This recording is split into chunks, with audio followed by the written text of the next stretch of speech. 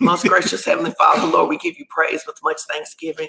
We glorify and we honor your name. And we thank you that you're so mindful of us that you want us to know how to win. Mm-hmm. We thank you that you've already given us the victory through the Lord Jesus Christ, but you've given us the Holy Spirit and the word and leaders so we can actually know how to defeat the evil one in our lives. We thank you that when the enemy comes in, that like a flood, you lift up the standard and your word is the standard. And so today we release your word to be the standard against every plot and plan of the enemy. And we declare that we are victorious in you. We declare that our eyes are anointed to see, our ears are anointed to hear, our hearts are anointed to understand, and that we are a people who believe you and obey you. And we thank you for the turnaround for even the people as they make a decision today to do it your way. We declare we are overcomers, and we prophesy that all of our partners will be preserved and come out with the victory in Jesus' name. Amen. Amen. Amen. Amen. Amen. I love Caleb. And Caleb got good comments today. He said he is not giving away his cornbread. Right. I'm not giving away my cornbread. Right. And you know, and we try to teach. I know that a lot of times people are like, oh my goodness, this is such a teaching ministry. Yes, but at the end of the day, hooping is not going to sustain you when this is over. Mm-hmm. When the enemy plays with your money, plays with your mind, plays with your health, plays with your family, you got to have more than a hoop. You got to have some word that can anchor you. Absolutely. So I want you to hear this, guys. If you despise the word, you despise your own victory. You do. If you despise teaching, you despise your own victory. Yes. Amen. And victory is what we've been called to. Yes. So this morning we want to talk about what do we need to do? What are some tools? And I always say it like that. What are some tools that we can put in our spiritual tool bag so that when adversity comes, we are able to withstand? And here's the thing. You need to hear me say this. Being a born again believer does not abdicate you of having life's troubles. Now you know I wrote that down. You are, because you write it down. Right, because you got to say it like you say it. Okay, how you say it is this. Is that being a believer does not exempt you from life's challenges. It does not exempt you from life's challenges. You are not exempted from life's challenges. And I think a lot of people think that when they get born again, they're not supposed to have life challenges. But the Bible literally talks about in the Gospels, it gives an example. It says, look, there's two houses. It says, and the storm came against both of those houses. It says, now one of those houses was built up on the sand. And when the storm came, it beat vehemently. It hard, angrily against that house, and that house fell. It says, but the other house, the same house, faced the exact same storm, but it was built on a solid rock. And when the storms beat the same way, vehemently, aggressively, violently against that house, when the storm was over, it stood. So it tells me that it has nothing to do with the house. And it tells me it has nothing to do with the storm. It has everything to do with what you're built on. What you're built on. So the question I want you guys to ask in the comments today is, what is your house built on? Yes, you're the house. You're the house. What are you built on? What are you built on? Many of you, you're built on your job. You're built on your credit score. You're built on who you know. You're built on your bank account. You're built on your bank account. You're built on being a good person. But Pastor Elwin and I have learned, baby, if you want to have victory, you better be built on the word of God. You better be built on faith. My hope is built on nothing less than Jesus Christ and righteousness. That is what you need. And some of you need to do some excavation because you need to dig. We were watching, dig a little deeper. We were watching HGTV last night, right? And there were some people, they wanted to remodel their house. And this is such a good example of believers. They wanted to fix the inside of their house. They wanted to update it and they wanted to make it pretty. But the problem is, and this was so crazy, they were willing to spend $180,000 to make the inside of their house pretty. But when they found out they had a foundation problem, causing the house to lean, they didn't want to invest the money to fix the foundation, which was $50,000. And many of us, we are okay with having pretty stuff with a shaky foundation. situation, we're content with that. And then when the storm comes and the house gets to shaking and the house gets to turning over on all, and then we like, why did God do this to me? No, boo, God did not do this to you. You chose to use your resources to make it pretty instead of powerful. Yeah. So you rather have the people look at you and think that everything is right rather than make everything right. Come on. You'd rather have people to see the window dressing and admire you for being spiritual and for being deep rather than actually being spiritual and being deep. And the reality of it is we can only do that for so long. Because when we was watching the show last night, what did the person who was renovating say? He said, over time, what's going to happen? The house is going to keep leaning, and eventually it's going to fall. So you're going to spend $180,000 to update the inside of a house that in a few years is going to be laying flat. And for many of you, you don't even realize that that's what's happening for you now. There's actually a scripture, I can't think of it off the top of my head, but it says everything that can be shaken will be shaken. And this is the season that we're in. And so some of you feel like God is doing you wrong, but really God is helping you see that you built your life on stuff that cannot sustain you. We say this to our kids all the time. We cannot stress this enough. Anything that is good in our life, it has been built on the foundation of the word. And anytime, especially in the beginning of our relationship, when we tried to build on something other than the word, that storm would come through and we would have debris and disarray and broken windows and all kind of stuff. So one day, listen, sometimes you just do something because it's the smart thing. You just do it because it's the smart thing. You say, listen, it may take me a little time. It may take me a little money in order to dig out this foundation and in order to fix this different stuff.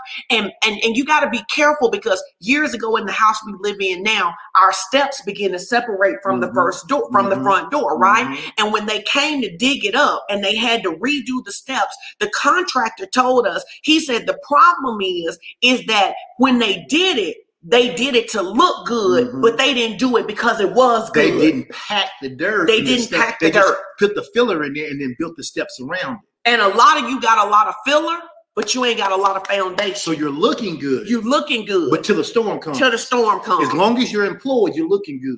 As long as there's no health challenges, you're looking good. As long as everything with your kids is going fine, you're looking good. But the moment tragedy comes, the moment adversity comes, the moment trouble comes, then you're literally breaking down like a bad foundation. You know what I think people need to know? I think people think we don't have trouble. No, and it was funny. I was thinking about this morning as I know we were going to teach this, and I was saying that people are going to be thinking, this is what I'm thinking in the bathroom, right? When I'm getting ready this morning, I said, people are going to say, well, that's easy for you to say because y'all don't have trouble. And I was thinking, no, we have trouble. We have some trouble that we don't even talk about with anybody else. But what we know is that it doesn't do good to talk about all the trouble we're having when we know who can fix the trouble. So we focus on the fixer rather than focusing on the problem. But yes, we have trouble. We have challenges. We have things that we call it a sucker punch. We have things that sucker punch us. Why? Because the Bible says it rains on who? The just as well as the unjust. So we're not exempt from life's troubles. We have just learned over the years how to what we need to do to deal with them, which is what we want to talk to them about today. And when we have trouble, what we've learned to do is we don't pull away from the word. No, we run to the word. We run to fasting. We run to giving. Listen, you start playing with our money, we increase our seed. Absolutely. You start acting like the word don't work, we increase our amount of time in the word. And I think it's important to say to people, because I'm always thinking about how people are thinking. I know. We do that, but we don't wait till we in trouble to do that. We don't wait till we in trouble. And I think that's the thing that people don't get. They hear what people hear is, oh, Pastor Edwin, Pastor Sean said when they need a financial blessing, they increase their giving.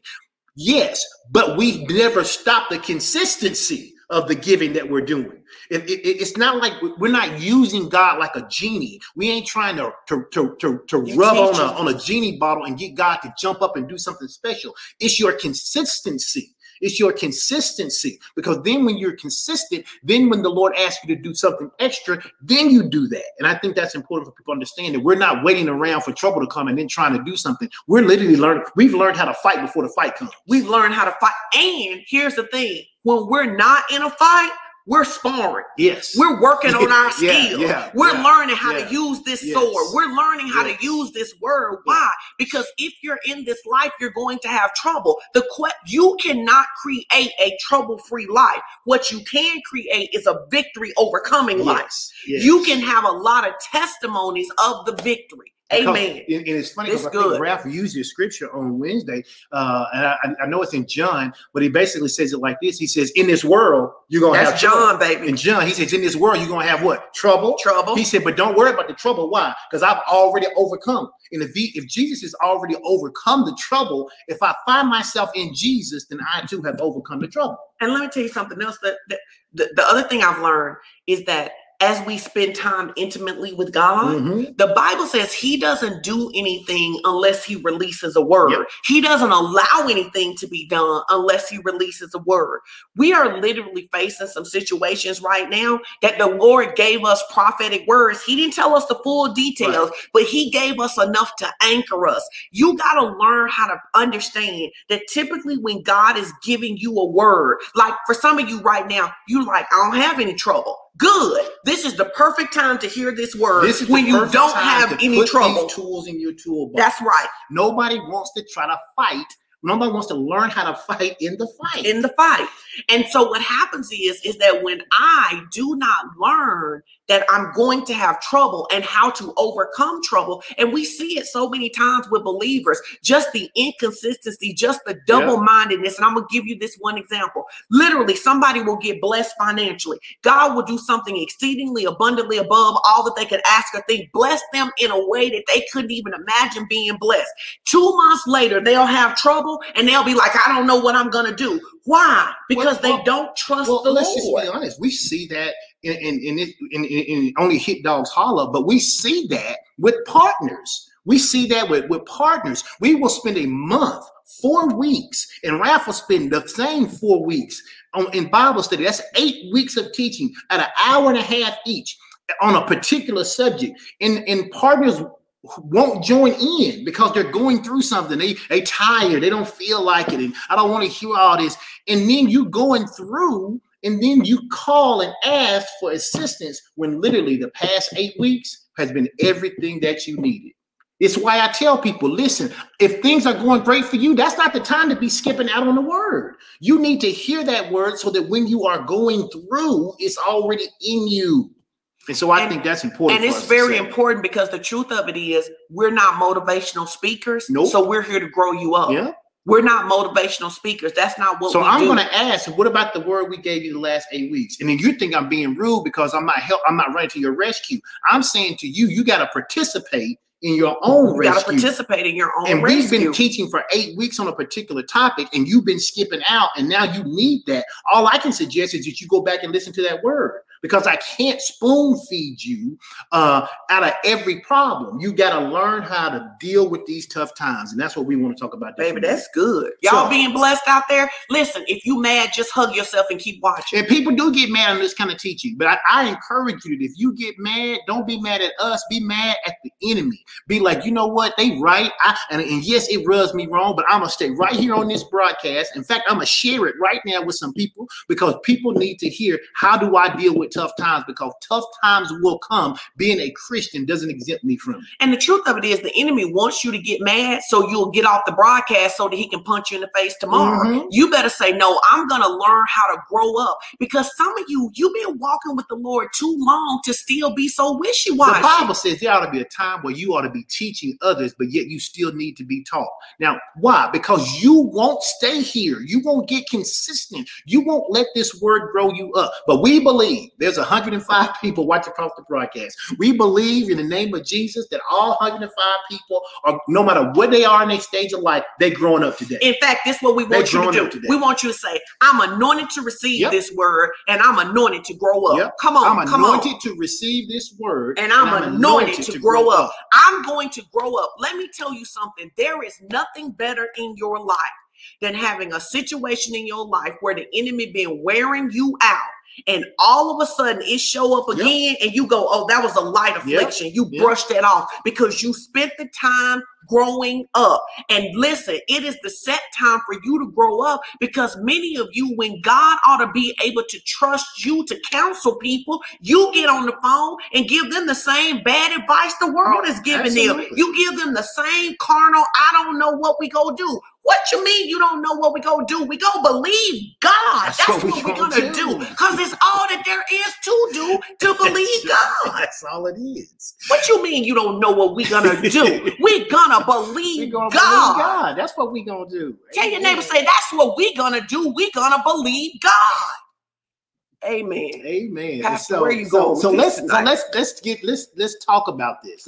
Let's engage in this discussion about the 7 steps or the 7 keys to dealing with tough times. Because we all gonna have tough times. We all gonna have tough times. So one surefire way to survive tough times is by learning to build resiliency through the word of God. And I want you to hear me when I say that. One surefire way of learning to survive or to even thrive in tough times is by learning to build resiliency through the word of God. One of my early in my Christian walk, one of my favorite scriptures was over in Jeremiah. And I think it's Jeremiah 17, like verse 1 through 5.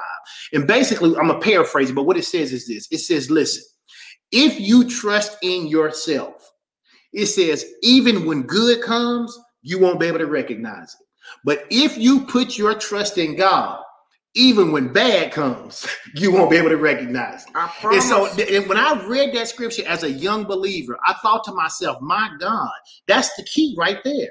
The key is not what comes, it's who you trust in. It's who you trust. Because what's going to come is going to come to everybody. It's going to come to me. It's going to come to you. It's going to come to our virtual partners, our local partners, to people in America, to people in Africa. It's going to, whatever the problem is, the Bible says there's nothing new, what? Under the sun. So whatever problem I'm facing, other people have faced that same issue. The difference is, where does your trust lie? He says, because if you put your trust in yourself, even when good comes, you won't see the good.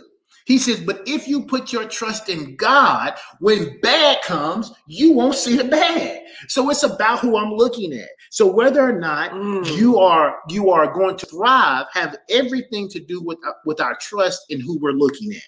Whether you're facing a global or personal crisis or a mix of both, building resiliency through the word of God will help you effectively cope with all the stress that comes your way, with all the adversity that comes your way, and it will help you to enjoy the better days that God has for you. Amen. Because God has good days for us, God has good things for us, even in the midst of bad times. Even in the midst of bad times. And so I want to talk about this word resiliency real quick, because this word resilient, here's what it means. It is the capacity to recover quickly from difficulties. In other words, I don't have something bad happen and it sets me back 6 months. I have to learn to build resiliency. And I tell people all the time, you don't build resiliency through self-effort. Resiliency comes through a trust and a belief in God. And as I build up my trust, as I build up my understanding in my revelation of who God is in my life, I become more resilient. So things that would knock me down 5 years ago, when I face them now, they're, like you said, a light affliction. They don't bother me. Why? Because resilience is the capacity to recover quickly from difficulties. It is having toughness. I preached a whole message one time about being mentally tough. There are a lot of believers who are not tough. They're not tough mentally or spiritually. They're not tough. Why? Because they haven't taken the time to do what's next. Remember, we talked about iron sharpening iron? They've been taking their iron and hitting it against wood when they need to be taking their problems and not trying to bang them against the world. They need to take their problems to God so that iron can sharpen iron. It also says, and it is the ability of a substance or an object, I'm going to include, or a person, to do what? Spring back. To spring back into what? To shake. Spring back. That means something happens to me unexpectedly. I grieve about it. But then I run back to God, and God literally allows me to spring back into shape. I become the person I was before the tragedy. Yes. And there are better. But at a minimum, I'm not worse off because of the tragedy. Do you know why people struggle to have resilience? Why is that? Because they believe their circumstances are special. Oh, you say this all the time. Say it the way you normally say it. You are what? You are special. You are special. But your circumstances are not. People struggle to be resilient because they allow the enemy to make them think you the only person. Unique. You so unique. This has never happened to anybody. Nobody never had this and kind of trouble. Nobody's going to understand and you. Nobody's going to understand. And they're trying to preach the word to you, but nobody's been where I've been. Baby, the Bible says nothing new under the sun. Lies. That's lies. So you are special, but your circumstances are not. And understand somebody ought to type that. Say, I'm special. I'm special. But my circumstances are not. Circumstances are not. So what happens to you is that really is a form of pride. It's a form of pride. And pride does what? It goes before the fall. The fall. So what happens is you go, that's easy. For example, people go, well, that's easy for you to say because you got a good marriage now. Except I know, listen, we got a good marriage now, but we learned from somebody who had never had a bad marriage. And what if we had said about the Brazeltons, they couldn't help us because they didn't know what we had been through. Because they didn't know what we had been through, they could help us with the principles of what it took to turn it around. So what pride makes you say is they don't understand because they're not single. They don't understand because they're not a single parent. They don't understand because of this. They don't understand because of that. And then what happens is that the enemy gets you off, little baby elephant, by yourself so that he can bring destruction on you. That's right. You need to understand if you're going to be resilient, somebody has to be able to teach you something. God. Someone has to be able to teach you something. You are not an exemption. You are just like the rest of us, growing and becoming in the word of God. And if you grow and become, what will begin to happen is that what used to crush you, you will crush, and then you will pull somebody up out of it. Absolutely. And Amen. That's why resiliency is so important. Be resilient. So important. People with resilience tend to have a higher tolerance for the emotional distress generated by hard times. Yes. When you find people who every time something, and I'm not trying to demean anything, right? But there are people who literally say, oh, I trust and I believe God. But the moment they get any bad news whatsoever, they're like, I don't know what I'm going to do. We go believe God. But if you say you don't, you should believe God. But if you're, listen, let me say it like this. Actions demonstrate priorities. Your action demonstrates your priorities. If your action is, when trouble comes, I don't know what I'm going to do, your priority has not been Jesus. Your actions will demonstrate your priority. And so if I am responding, I don't know what I'm going to do, I don't know how I'm going to make it, I can look at your action and tell what your priority has been or what your priority has not been. And so it's important for us to do that. In action, if I don't take the action of building resiliency, what I'm doing is taking inaction. And here's what inaction does. Inaction breeds fear and doubt. So now when trouble comes, I'm afraid. I'm in fear. I'm in doubt about what God's going to do. That's Why? Because I haven't taken enough action to know what God's going to do. But when you know what God's going to do, ain't no trouble going to come and knock you off your horse, so to speak. Why? Because you know that even if you got knocked off before you hit the ground, God will pick you up. Come on. That's good. That was the attitude that Abraham had. He's like, look, this is my son. I've been believing for. I've raised this boy. He's 25 years old. But God says to take him up here and sacrifice him. All I know is I trust God enough that even if I take this knife and stab this boy and cut him into pieces, God gonna raise him up again. Why? Abraham had built resiliency. He had built resiliency. And how do you build resiliency? Through the word of God. Amen. The more resilient you are, the better you're able to tolerate the feelings of stress, anxiety, and sadness that comes with trauma and adversity. And yes, we all experience trauma and we all experience diversity. You said it so eloquently. You are special. But you are unique. but your situation is not. It is not. Your situation is not. By building resiliency through the word of God, it will help you to maintain the positive outlook, to face any uncertain futures with less fear, and to get through even the darkest of days. I am not trying to tell anybody that there are things in your life that don't shake you.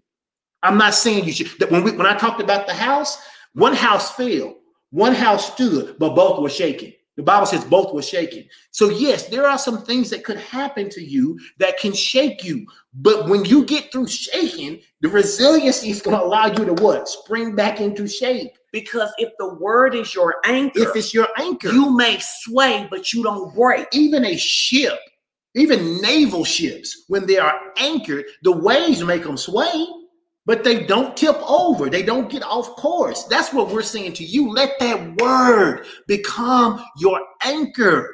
Psalm says it like this: you will be like a tree planted. You need to get, many of you need to get planted in the word and in encounters with God for yourself. You need to get planted so you can stand in the day of adversity. Because the question is not if you're going to have trouble, it's what you're going to do when trouble shows up. The question is not. Say it again. The question is not what? If you're going to have trouble. Go ahead and type this in the comments. Say trouble will come. Trouble will come. You need to know that. And people be like, well, I ain't gonna say that because that ain't faith. No. Listen, the Bible tells you that Jesus said in this world you will have troubles. So trouble will come. But the other part of that, he says, I've already overcome them. So if I'm in him, then I can say trouble will come, but I'll overcome it. You know, it's one of the things you know this, that for years I've tried to teach our kids this. We've talked about this, that in reality, I study healing all the time.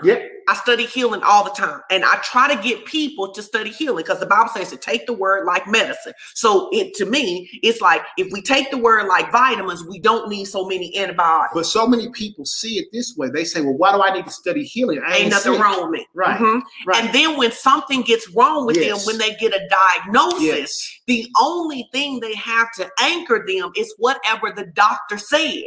And it's funny because, you know, and truth is, that's how you open the door to fear. It's how you open the door to doubt and unbelief, because you haven't been doing the thing necessary to get you. It would be like me saying today, I'm going to run a marathon tomorrow. I haven't prepared for that. The running 26 miles would put doubt and fear in me. Why? Because I haven't prepared. But you know who it doesn't make afraid? People who prepared to run a marathon. People who prepare. So I see the word like the word is how I prepare. I don't know what necessarily is going to come, but I use the word to build up my spiritual immune system, right?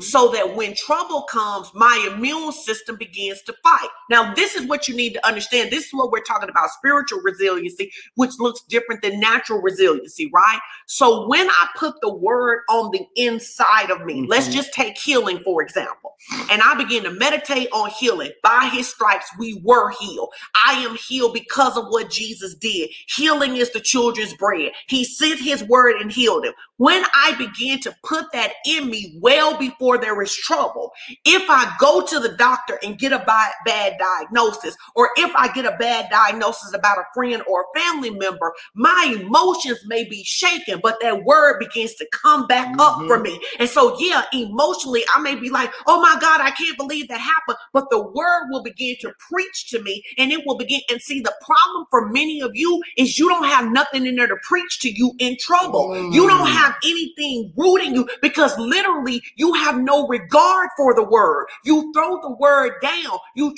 don't treat the word like it's life. So then when life, you don't have a word about financial. You don't take God seriously. You don't take God seriously. And so you're wondering, Pastor Sean, Pastor Ellen, how do I keep ending up here? You don't take God seriously. And when you get a little little bit of a break, what you do is you go back to watching NCIS 4 hours a day. You go back to watching TikTok 3 hours a day. And now you say you don't have time for the word, but you literally spent 7 hours doing stuff that wasn't going to do anything but entertain you. Absolutely. I'm not against those things. Right. I'm not against those things. Until you start to use them in a way that works against you. Yes, I'm not against them until you begin to use them in a way that works against you. But what we're going to do is we're going to grow up as believers. We're going to plant this word in our heart, right? So that when trouble comes, see, I got this situation one time where it's when I had the miscarriage in between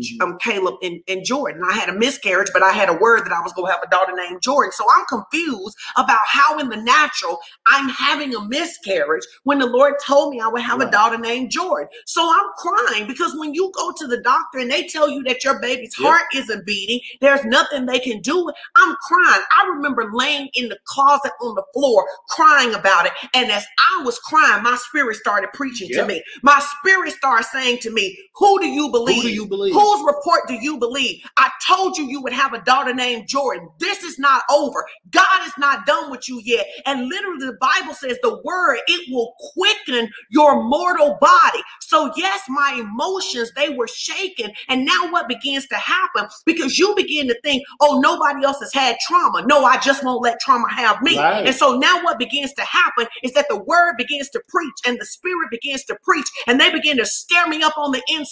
Now you got to understand what happens. So now what happens is that when you've never had a miscarriage before, you don't have any panic about being pregnant. Right. I don't know why I'm telling this, but somebody needs to hear this. You don't have any panic about being pregnant. The only panic you have with the first baby is how bad is it going to hurt to have labor? Right. But when you have had a miscarriage, then what happens is when I got pregnant with Jordan, the enemy tried to torment me that what had happened to me before was going to happen to me again. But I did not wait until I got pregnant to begin to build my faith. In fact, this is what I literally said to the Lord, which is how we ended up with Canaan.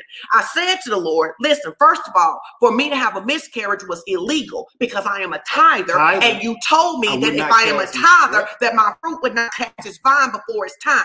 So the enemy stole something from me that he should not have the right to steal to me. The Holy Spirit said to me, I told you this before I ever got pregnant with Jordan. Didn't I tell you this? He's going to give me a daughter and then he's going to give me another daughter to make up for the pain because he gives you double for your trouble. You understand what I'm saying? So what happens is that now I begin to build my faith while I'm still getting rid of, my body is still releasing the baby that seems like the lost promise. My friends think I'm crazy because my friends are saying to me, well, you can't name your next daughter Jordan because this baby passed. I said, but God told me I was going to have a daughter named Jordan. So if this baby didn't make it, that ain't what God said. See, some of you, when something don't work out the first time like what God said, what you do is cave in and quit and say God is a liar. But the Bible says God is not a man that he should lie, nor the son of man that he should repent. If he said it, he'll do it. That's why I got Jordan and Canaan today. But when I was pregnant, I'm sorry. Hold on. But when I was pregnant with Jordan and the enemy kept trying to tell me I was going to miscarry, instead of laying there being tormented, I would open up my Bible and say, I'm a tither. Don't you touch this baby. You better not put your hands on this baby. Now, see, you don't understand the setup for that. So now when Jordan is born and then she begins to go backwards and they say she's not going to talk, here's what begins to happen. The enemy creeps back in there. The enemy tries to creep back in there, but here's what happened. See, you had already played with Jordan when I had a miscarriage. You had already tried to torment me when I was pregnant. So now I was battle ready when she wasn't talking. I was like, baby, let me tell you something. I've already seen Jordan talk. I've already seen Jordan preach the gospel. I am unbothered by what you're talking about. So people say to me, they say, did you and Pastor Elwin emotionally ever feel anything when Jordan wasn't talking? Absolutely. But I was unbothered by my emotions because I already knew what God said. And I was so sure. I didn't know what God was going to do. I didn't know if he was going to give her a new brain. I didn't know what he was going to do. But all I knew is that the first God who had created her could recreate her if he needed to. And that's why Jordan is going into her junior year and that she is on class level, above in some areas, excelling and talking every single day. That is how you overcome tough times. Taking French too. Taking French too. That's how you overcome tough when times. When she couldn't talk, taking French too now. That's how it overcomes. But I realized this. I don't think I've ever put it together like that before. That the first strike was when I had the miscarriage. Yeah. Because the enemy was like, what can I get you to move? You just forgot, because we taught a whole series called Built to Last, where we taught about this. And it's exactly right. You gotta learn. This is how you fight. You know, we don't have to get into all the notes today. But this is the foundation right here. This is how you deal with tough times. But you don't deal with tough times waiting for tough times to come. You have to be prepared. We all go through bad times. We all face stress. We all face anxiety. We all face uncertainty. The difference is what is going to be your focus when those things come, because that's what's going to make the difference. And that doesn't mean, because I want you to hear this, that doesn't mean that there haven't been moments that we've been angry, right? That we haven't been angry, right? That we haven't been sad. What it means, but we become proficient at not staying there. We have become proficient at not staying there. And I was thinking about this. Let me tell you how good God is, because whenever the enemy takes something from you, the Bible gives you double for your trouble. Yep. Now, so he gives us Jordan, right? Because we thought we were through after chasing Caleb, Taylor chasing Caleb. Then he gives us Jordan. He says, you're going to have a daughter named Jordan. And then he says, I'm going to give you double for your trouble, right? This is how strategic God is. We were in Vegas and Canaan was walking in front of us, and the Holy Spirit said, she carries the best of both of your anointings. He says she is going to be more powerful than you and Edwin are together. What? Because the enemy, when he comes in, see, y'all been reading that scripture wrong. All wrong. They taught y'all that the scripture says when the enemy comes in like a flood, wrong punctuation. When the enemy comes in, comma, like a flood, God lifts up a standard.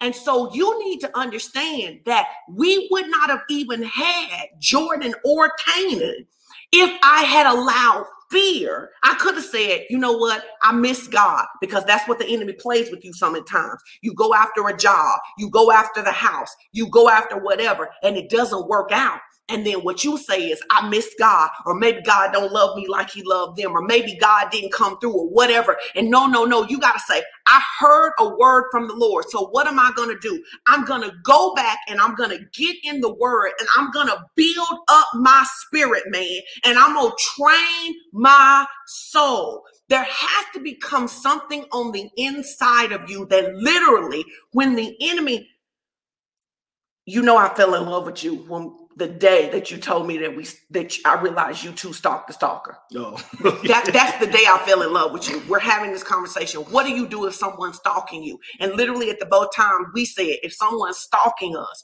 we get in the bushes and stalk the stalker, right? There has to be something on the inside of you.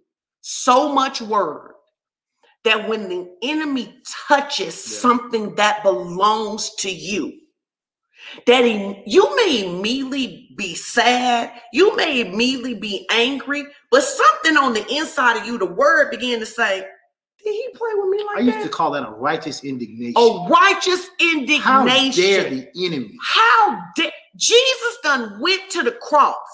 Wait a minute. Jesus took 39 stripes and you think you gonna put sickness on me? Is you crazy? Wait a minute. Jesus, they tormented him for me to have peace, and you think you're going to interrupt my sleep? Not happening. You have got to get some, can you release righteous resolve? Is that an anointing that people can receive? I believe it is. I mean, you look at what, I think it comes as a part of the salvation package. I think that we have been trained in the world not to understand it. But you look at it. Look at when every time the enemy showed up and tried to tempt Jesus or do something, Jesus didn't allow that. People paint Jesus almost in the same light they paint Martin Luther King Jr., where he was this meek and docile person. That is not who Jesus was. Jesus was loving, but he was not meek and he was not docile. In the sense that we think of being meek, we're like, oh, I ain't gonna do nothing. I ain't gonna say nothing. He did not allow things that did not align with what his father wanted to take place in his presence. So when he saw somebody sick, he's like, that ain't what my father would allow. Sickness, you got to go. When he saw death that wasn't supposed to be there, he was like, Dad, your sting is gone. So we have to understand, we have to learn, but you build righteous resolve when you build resiliency in his word. The word of God will build that in you, but you got to spend time in God's word. And you got to be like, one of the things I love about David's probably my favorite person and my favorite man in the Bible. But one of the things I love about David is that the Bible says that David, when he was in charge of the sheep, and the Bible says that when a bear came and got a sheep, that David ran the bear. If you read the story, it says he snatched the sheep out of the bear's mouth and he killed him, and he did it again with the lion. So David teaches us that we run to battle, we don't withdraw from battle, right? So when David gets ready to go and fight Goliath, right? And they're asking him what makes him qualified to fight Goliath. He says, listen, let me tell you about this bear. Let me tell you about this lion. But the other thing about David is that we learned that David didn't run to battle without a word from the Lord, right? So David has killed a lion. David has killed a bear. David kills Goliath. But even with all of David's skill, David never trusts his own self in battle. So when David faces Ziklag, he don't say, I'm a fighter, we mighty men, let's go get him. Mount up, let's do it. He doesn't. He literally asked for his ephod. He literally asked for the spiritual thing first. Before he went after it in the natural, he asked for the spiritual thing first to get a word from God. Shall I pursue? Shall I pursue? And I believe with everything he meant, if the Lord had told him no, he wouldn't have pursued. He wouldn't have pursued. Now the people may have been mad at him, they may have talked about stoning him or whatever, but he would not have pursued. But God gave him a word and said, yes, pursue, and you shall utterly recover all. You shall utterly recover all. My God. So one of the things that we do when we're building resiliency, right? When David gets the ephod, he grabs the ephod before he grabs his sword. Yes. He grabs the ephod before he grabs his sword. He took care of the spiritual thing first. He goes to get instruction. What does that look like practically? Lord, every time I get to $1,000 in my savings, something happened that throws me back. Every time we begin to build healthy relationships, something starts to throw me back.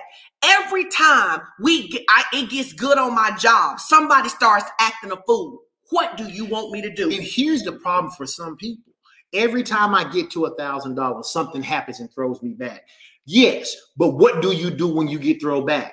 Do you stop tithing? Do you stop giving? Is that why the enemy keeps doing that to you? Because you haven't passed the test yet. And I'm saying for so many people, you keep facing the same thing over and over and over, not because God's doing anything to you, but it's because you won't pass the test. If you pass the test, the enemy can't plague you with it anymore. It's why I tell people all the time, I don't care who it is and how good it sounds. And people talk about you don't have to tithe anymore. We under new covenant, blah, blah, blah. All this new stuff they got coming out. You can't talk me out of tithing. You cannot. I have seen what God has done for my family and for my personal life and the life of this ministry because we've chosen to tithe. So if everybody in the world stopped doing it, I'm not going to stop. Why? Because I know what it took to pass the test. I know what it was like when I was failing the test, and now I know what it's like to pass. I know what it's like. So you need to understand this, guys. The enemy is not omnipresent. No. But he is a student of us. Yes. Right? So the reason some of you don't pass the test is because he knows every time he gets to point X, he can get you to respond a certain way. Now, I'm going to use a natural example for this. Everybody who knows Edwin Strickland on a personal level knows that he takes great joy in harassing the people that he loves.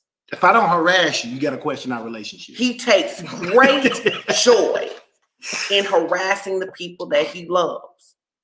And I can remember I spent years letting this dude work me all the way up. I am mad. And when I would get mad, he would fall on the floor and start laughing. over and over and over and over and over again. Over years, probably 17 years of our marriage. Until you discover think and feeling cycle. He literally would poke and prod and push. And then one day I said, enough. And I began to work on the mastery. And I began to purpose in my heart that I would not allow him to take me there. And I began to purpose in my heart. A really short trip. It used to, was it a short trip? It was a very short trip. Do you see this? This is a natural thing. That for you, it's a short trip. All the enemy got to do is do something to your kids. And now you back cussing and acting a fool. Come on. All the enemy got to do is play with your money a little bit. And now you stop tithing. All the enemy got to do is get someone on your job to say something crazy. And now you up there with a bad attitude instead of thanking God for the job that he gave you. Now, did you hear what he said to me? He said it used to be a short trip. I began to practice being able to master whatever he threw at me. And now it's so funny. We will be driving in the car and he will do something and I literally won't even respond. Let's say she can't imagine you in grade school. You just like he is now. He's just bigger. He's just bigger. It's the same thing, right? And you will say to me, what happens now when I don't fall for the trip? I compliment you. You say, okay, good job. You say, good job, Mookie. Good job. You didn't go for it. Some of you need to say, I don't care if I got to lay in the floor and cry. This time, I'm not going for it. I'm going to get some mastery. I'm going to stop being an easy mark for the enemy. That literally anytime we get to X, all he got to do is Y, and I'm back. Many of you, you get frustrated. You say you go live for the Lord. Then you get back, something happened, and you're back on social media cussing. You're back on, you're back drinking wine again. You're back smoking weed again. You're just an easy mark because you have a purpose to get skillful. You can't decide whether you're going to believe in Sage or God. And because you haven't made the decision, then you don't know. You keep going back and forth to the sage, or you keep going back and forth to the Holy Spirit and the crystals and you so and the horoscope, and you so confused, and then you wonder why nothing works for you. And for people really in the South, people in the South really not gonna do no. People in the Bible Belt not gonna do a bunch of stuff with sage. But what you do is you go back from God being God to you being God, from God being God to you being God. You say what you want to say because you grown. You do what you want to do because you grown. You move how you want to move because you grown. And what the enemy is just able to do is that no, he's not omnipresent. He's not omniscient. He's just studying your previous behaviors. And he know how many of you can see right now how many times the enemy steals your joy by getting someone to say something crazy. The enemy does to us the same thing we do when we go fishing. We put something on the end of a hook. We throw it out there and see who's gonna bite. That's what he does. He figures out what people who bass fish compared to the people who go deep sea fishing, they use different bait because they know different things like different things. He studies us, finds out what we like, and then he throws it out there and see if we'll bite. And if we don't bite on Monday, he's like, okay, that's cool. I'll catch him on Wednesday. He'll throw that same thing out there on Wednesday. And depending on what you've done between Monday and Wednesday, whether you've been in your word, whether you've been doing things, whether you've been meditating, doing the right thing, is how you respond on Wednesday as opposed to Monday. Now, really, we can wrap up with this because we're not going to get to our points today. No. But listen, check this out. But they can come back next week. You need to come back next week. But I really want you to understand this because this will really help you understand why transformation is so important. And we'll talk about all 7 of them. We'll talk about all 7 of them. But do you know how the enemy really gets you? He uses you against you. Yes. The Bible says you are drawn away by the lust of your own flesh. I read this week. I read a translation. I don't remember the name of the translation. It said it. Hold on. It said it like this. It says you are led to destruction by your own self-interest. Oh, that's how I said it. You are led to destruction by your own self-interest. I was like, whoa. How do you feel when you read that? That literally the enemy, I was saying to you today, I was saying, because I want to bridge this gap. When we say it's not the devil, it's the decision, It actually is the devil. It is the devil in your decision. In your decision. Because what he's doing. Because you're either being led by God or led by the devil. There is no in between. There's no. So what's happening is you're being led to destruction. So he knows that you still have anger burning underneath. Right. So he uses your anger against you. Yep. He knows that you still deal with insecurity. So he uses your insecurity against you. Yeah. He knows that you still are selfish. So he uses your selfishness against you. That's true. He literally looks at us and he says, I know if I do this, I can get Sean Strickland to react. Yep. And until I study myself enough with the Holy Ghost to begin to see how the enemy is getting me, good. What ends up happening is that I keep ending up getting the same bruise because experience, guys, experience is not the best teacher. No. The Holy Ghost is. Many of us, in fact, experience can be a poor teacher. How many of you have had the same experience and ain't nothing changed? You done had the same money problem. You done had the same man-woman problem. You done had the same job problem. You done had the same church problem, and you still end up in the same place. Yep. Experience is not the best teacher. It's not. So the enemy, that's why the Bible says, when the Bible says don't be ignorant of Satan's devices, we've made that way too external. We like, I need to know, I need to watch them. They got the spirit of so-and-so on them. So-and-so you need to watch you. Right. Watch you, sis. Watch you, bro. Because what the enemy is doing is that he is studying you. Caleb is on it today. He's in full mode. He said, hard head makes soft behinds, but the word will teach you without pain. The word wants to teach. Many of you got battle wounds and scars. You have trauma that you're mad at God about. But you invited that trauma in. And you don't, when people don't want to deal with that part because they don't want to be self-reflective, they don't want the pain of knowing that it was them, not somebody else. But you invited that pain in. When God told you no, but you had to do it or have it or go or whatever it was, you wanted it so bad, you usurped God's authority and you were led astray by your own self-interest. By your own. I was talking to somebody the other day and they were upset because someone had broken their heart. So I just asked them some questions. Did the Lord tell you not to date the person? Yes, ma'am, the Lord told me not to date the person. Stop being mad at the person. Stop being mad at God. Be mad at yourself for your own disobedience. Because what happened is you were led astray by your own self-interest and you thought that you could outdo and turn what God had already told you no about. And don't just be mad at yourself. Be mad enough to change. Be mad enough to change. Because just being mad at yourself ain't doing nothing. Are you mad enough to change so you don't have to be here again? I love what Chris said. What trauma can you avoid through your obedience? Everybody put that in comments. Say, I avoid a lot of trauma through obedience. What do I mean? Literally, God will say to you, you will meet somebody and God will say to you, do not date them. God will say to you, that is not your friend. God will say to you at your job, do not tell them your business, but they're so cool. They're so funny. You so lonely. And now you get drawn into destruction. So you're so lonely. So the enemy uses your lonely against you. So he uses your lonely against you. There it is. You end up with somebody playing with your emotions. Why? You end up with somebody hustling you out of your money because you want to get rich quick scheme. You don't want to work on your mindset and learn how to have abundance, right? You end up in situations where your mouth gets you in trouble because you don't want to learn to study to be quiet. But we could avoid a lot of trauma. You really got to start purposing in your heart. I may take some blows, but I'm gonna stop inflicting myself with a lot of these blows. Yeah.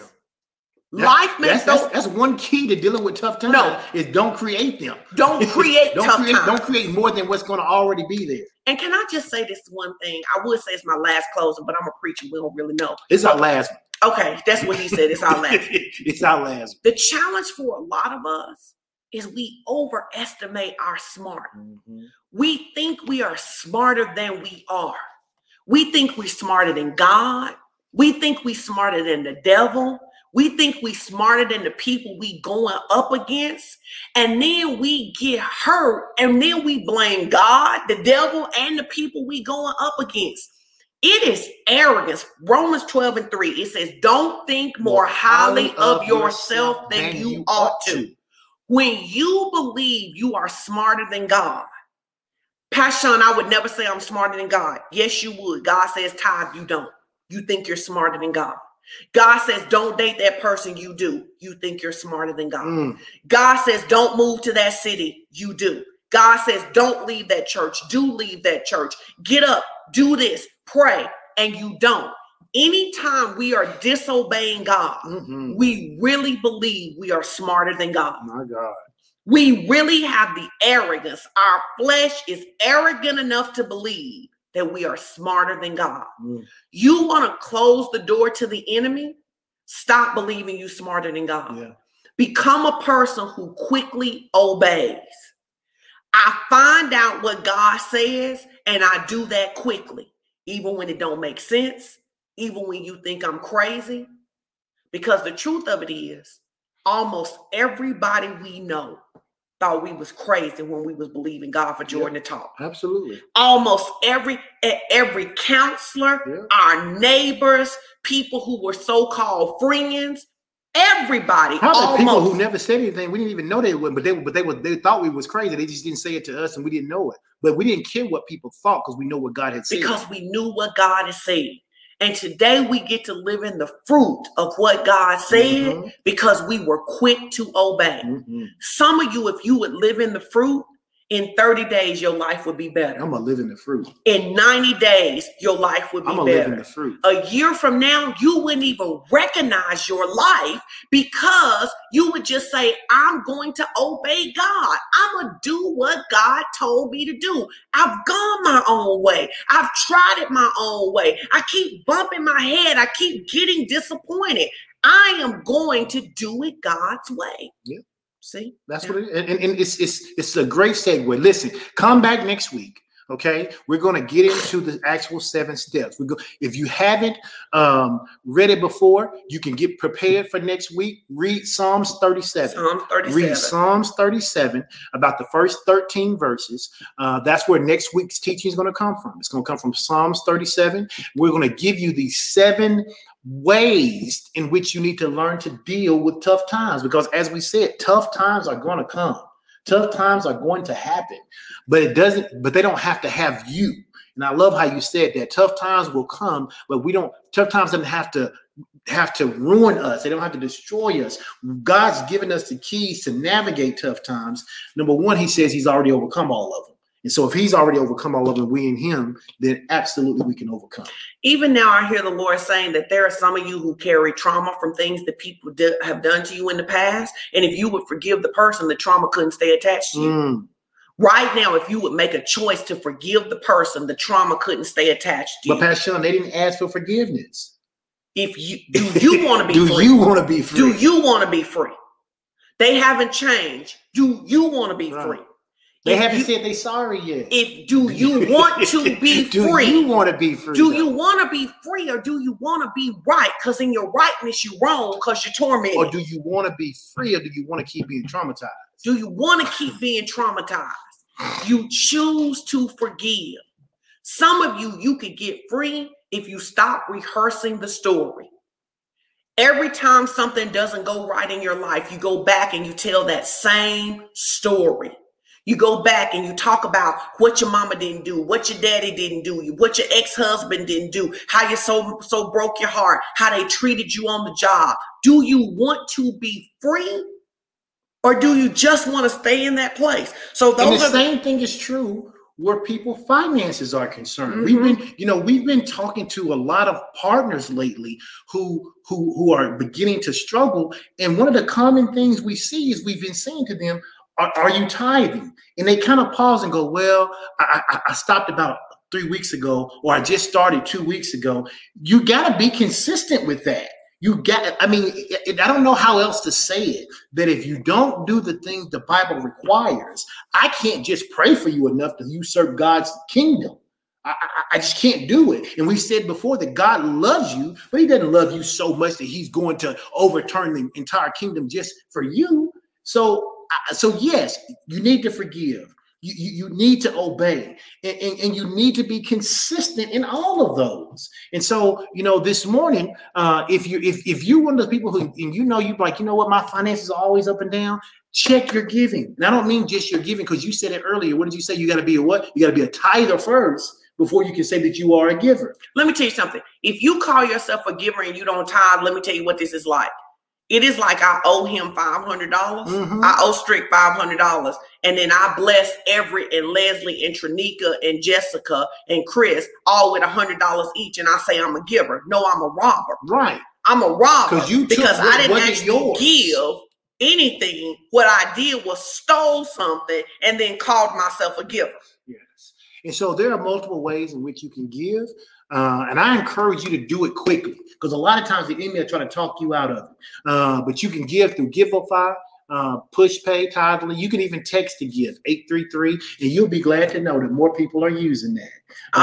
Text to give. Pastor was trying to get rid of text to give. I was like, hold on, keep text to give. So more people are using text to give. You can text the number 833-969-0897, and you text the word give. And once you do it, it's set up so that you don't have to go through the process each time. But the first time there is a little process you go through. And then also you can give through PayPal, FOCchurchNWA@gmail.com. I encourage you guys to be tithers, because I know that there are so many benefits with tithing that go beyond money. They go beyond money. They go beyond just material things. But if you won't trust God where your money is concerned, the Bible says this: if you won't be faithful over that which is another man's, how can God give you that which is your own? He then says, and if you won't be faithful over the little, how can I make you ruler over the much? And so God really sees that tithing as a basic level obedient kind of thing. So we encourage you to. I love what Trinica says. She says, I love the auto draft option. I want to do something, because there are some of you, and I see the comments where you're saying early on, people were saying, you know what, I haven't been a tither, different things like this. I want to tie something together. I want us to get to the point. It's one of the things I loved about the old church. In the old church, it would say, if you're backsliding, come home. Yeah. Backsliding don't mean you was out prostituting. Right. Backsliding means you not going in the way God told you to go. Or especially you're not going the way God told you to go when you were before. When you were before, or when you know to do and you don't do. And this is so important. There's a scripture. Jesus actually gives the scripture. The scripture says that when you know to do and you don't do, you are beat with many stripes. Some of you got to ask yourself, man, is some of this abuse I'm taking because I know what to do, but I won't do it? Is it self-induced trauma? Is it self-induced trauma because I keep disobeying God and I won't come under the protection of God? Because I want to be very clear. God isn't doing this to you, but there literally are two paths. Yep. If I obey God, I live under life and blessing. Yep. If I obey myself or the devil, I live under the curse and destruction. God wants everybody to live under the blessing. Yes. He wants everybody to choose life, but he won't force you. And some of you, I love that Katrina said it. Come on, Katrina said it. She said, I know it's me. Let me come on home. And I appreciate you being bold enough, because I think the truth of it is we'll be bold enough. Because it's easy to hide here. It's easy to hide. To come on the broadcast, to type the right words, and then not to do. But when you declare it and say, you know what, here's where I am, and here's how I'm changing. Who else needs to come home? Who else needs to come back to the Lord? You didn't go out and start burning sage. You didn't go out and say that somebody else was your God. But as you sit here and listen, you've been living as though you were your own God. And your heart is being pricked today to come home. Because at the end of the day, all of the blessings and all of the stuff we talk about, if you choose disobedience, they don't come in your life. Come on, Yolanda. And we only do this so you can come home. So you can come home. I want you to purpose in your heart. That's two people. I believe it's at least 6 of you. That's 3 people. They're coming home. 4 people. Praise I God. believe it's at least 6, Praise 5 God. people coming home. Praise And God. I believe it's a couple of men too. And men, you need to get bold and say, I'm coming home. Yes. Listen, come on home. Yep. Come home. I want you to begin to pray in the spirit. And I want you to purpose in your heart, this is the last time I'm leaving home. Yep. I left, I'm not leaving anymore. Yep. I'm coming home to stay. It may get difficult, it may get tough, but I am coming home. I'm staying home. I'm coming home. Jim says she came back last week, and I'm thankful for today's teaching to help me stay. We up at 6, 7 people who said, I'm coming home. We're going to pray. Robert, I knew it was a man. I'm telling you, he's not the only man. He's not the only man. Man, you need to get some boldness. Don't let the enemy make you think that you a punk by saying you're choosing God. No, you're a punk for not choosing God. Yeah, and part of coming home, part of coming home is making the decision that I'm not going to get so distracted by everything else that I put the word last. Yes, Terrence Davenport said he's coming home. All Come right, on, T. Good job, T. We love you so much. Now I want to pray. We want to pray over you. And what I'm praying for you this time is for fortitude, for a rod of steel to be in your back, that you would make a decision that you will die believing God. Yes. You're never leaving again. You're never leaving again. So we pray. And if you made a decision to come home, somebody can put it in the comments. We can type it. But here's what I want you to say. I want you to say, Father God, I am coming home because there is no other place to be. I repent for going my own way. Mm-hmm. I repent for thinking I knew best. Yes. I repent for arrogance. I repent for allowing lust and my flesh to be my God. I repent for not submitting to you. Holy Spirit, fill me up. Yes. Because I want to live in the house of God. I want to live in victory and I want to live in freedom. Yes. Holy Spirit, I need you to teach me. Ooh, glory to God. I need you to teach me because I'm tired of going my own way. I am tired of going my own way. And I need you to heal me from all the bruises and wounds I got from going my own way. Today, I am making a public declaration. My life belongs to God. My life belongs to God. I am home. I am home. Jesus is Lord of my life. I am home. I need everybody to put in the comments. I am home. Jesus is Lord of my life. Yes, you can sow through the stars if you want to, George. Absolutely. Jesus is Lord of my life. Many of you've allowed Jesus to be Savior, but today you're making a decision to allow Jesus to be Lord. He is the Lord of your life. You're giving him permission to instruct you. You're giving him permission to direct you, to correct you. Come on, Katina. I keep saying Katina because I got a Katina too. Come on, Katrina. I'm home. She says, Jesus is Lord. I'm home. God is so thankful. The Bible says when people are born again and when people come home, angels rejoice. Every believer in these comments, you ought to be giving hearts. You ought to be rejoicing because people have come home. And if I'm not mistaken, we had at least 8 people today who made a decision to rededicate their life, who made a decision to come home. Now, there are some things you're going to have to do differently. There are some people you're going to have to put down. There are some separation you're going to have to create. There are some ways you're going to have to reprioritize. Guys, don't see that as a loss. No, that's a win. It's a win. That's a win because God is setting you up for victory. And sometimes you have to say to yourself, because it can feel like a loss, you have to say to yourself, God's not a taker. God is not a taker. I remind myself all the time when I lose people or opportunity or different things go in and out of my life, I just remind myself, no matter how I may feel about it, God's not a taker. God is not a taker. I can feel sad, but I remind myself, God's not a taker.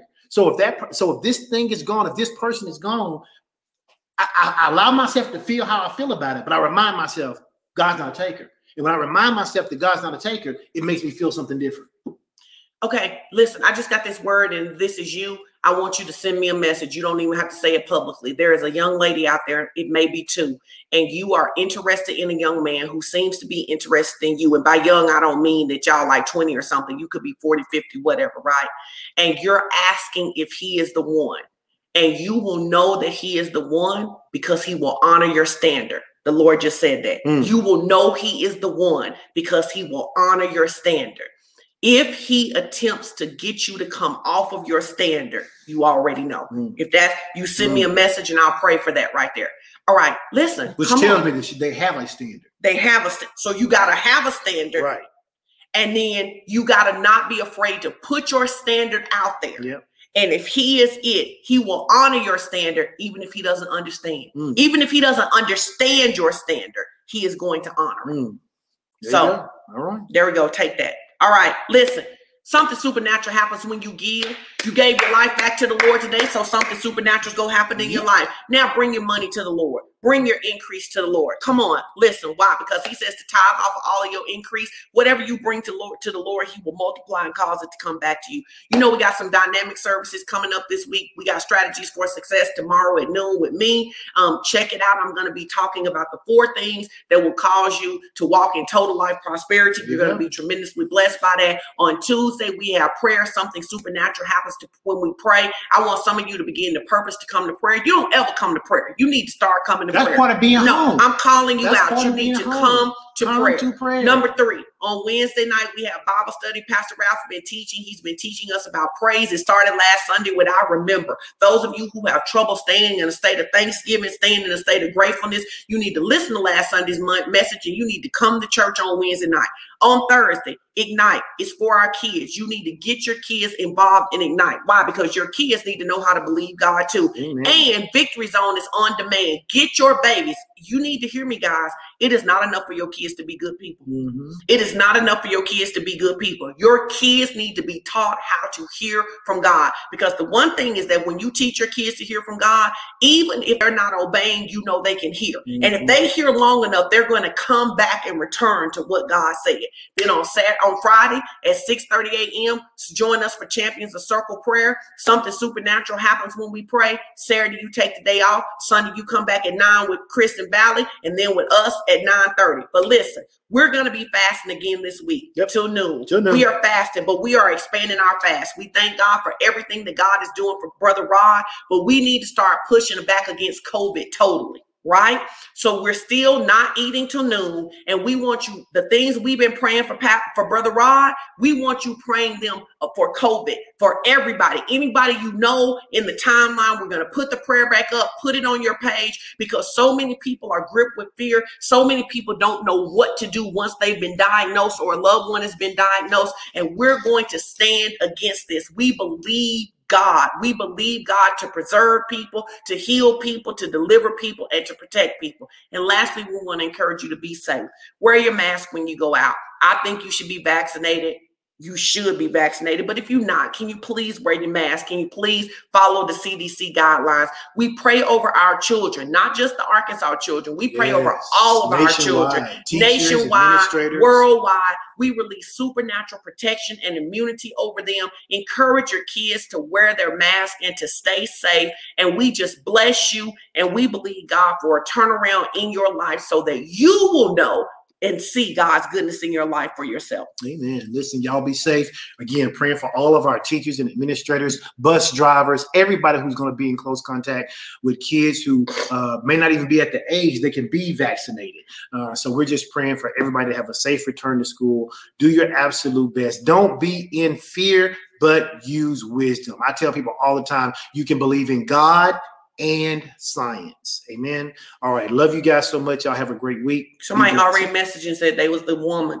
Amen. Well, amen. Praise God. Praise God. They obedient then. Keep your standards, sis. Keep your standards, sis. All right. We'll see y'all this week. We love y'all. Have an amazing week. Obey God. Obey God. Obey God. Bye-bye. Bye.